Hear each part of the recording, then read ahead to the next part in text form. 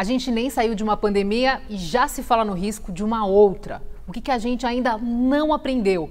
O que a gente individualmente tem a ver com isso? Esse é o assunto de hoje.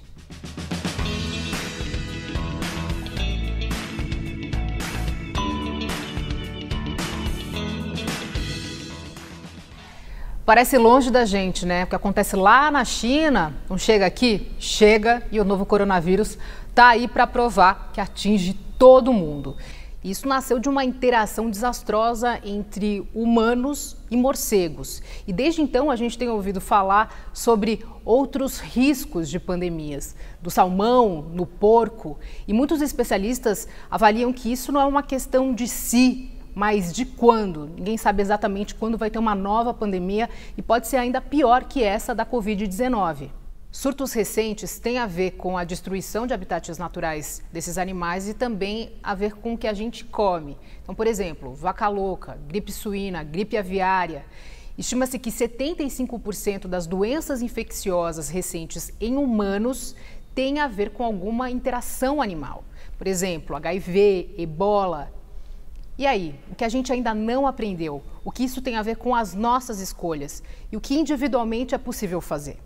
Não adianta só achar que a pandemia só acontece quando a gente consome animal exótico. Não adianta só acabar com os mercados de animais. Sem dúvida, essa é uma decisão bem importante, né? A gente quer que não existam mais mercados de animais. Mas enquanto houver exploração animal, enquanto houver consumo de alimentos de origem animal, a gente vai estar sujeito a esse tipo de doença. Por quê? Porque o animal que fica aglomerado, o animal que fica num espaço minúsculo junto com um montão de outros animais, ele vai acabar ficando doente e espalhando essa doença a outros animais.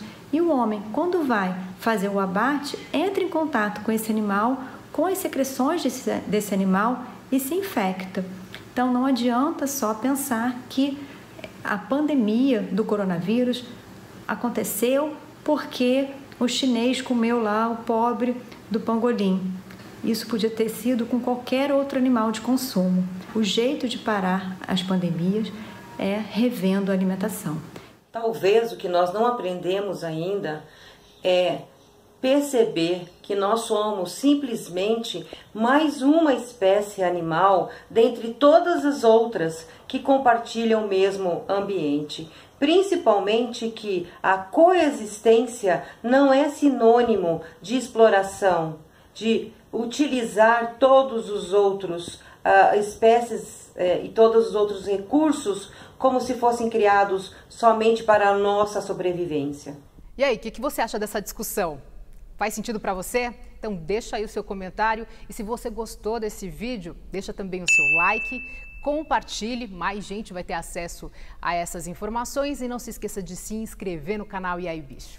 Até o próximo vídeo, um beijo, tchau!